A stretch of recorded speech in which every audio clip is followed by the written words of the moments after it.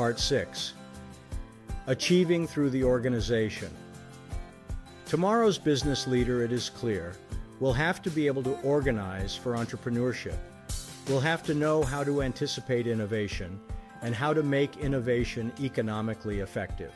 Peter Drucker. Why do some organizations thrive while others barely survive?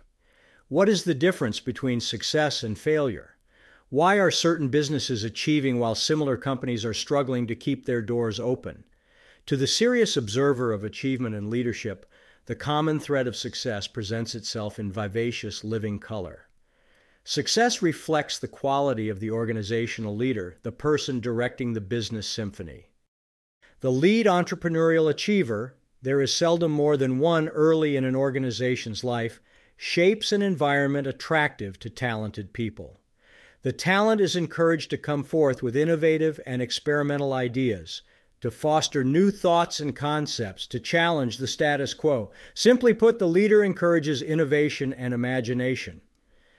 We can determine if an organization has creative leadership through observation. Is it hierarchical or decentralized? Is attracting and accommodating talent a continual process? Is self-improvement encouraged? Does the organization try to bring opportunities on the horizon into focus? Does it adjust quickly to external influences? And finally, is it customer-focused, practicing customer closeness actively, aggressively, and constantly? All of these are acid test questions for an organization striving to be entrepreneurial and forward-looking. Achieving organizations answer these questions with a resounding yes,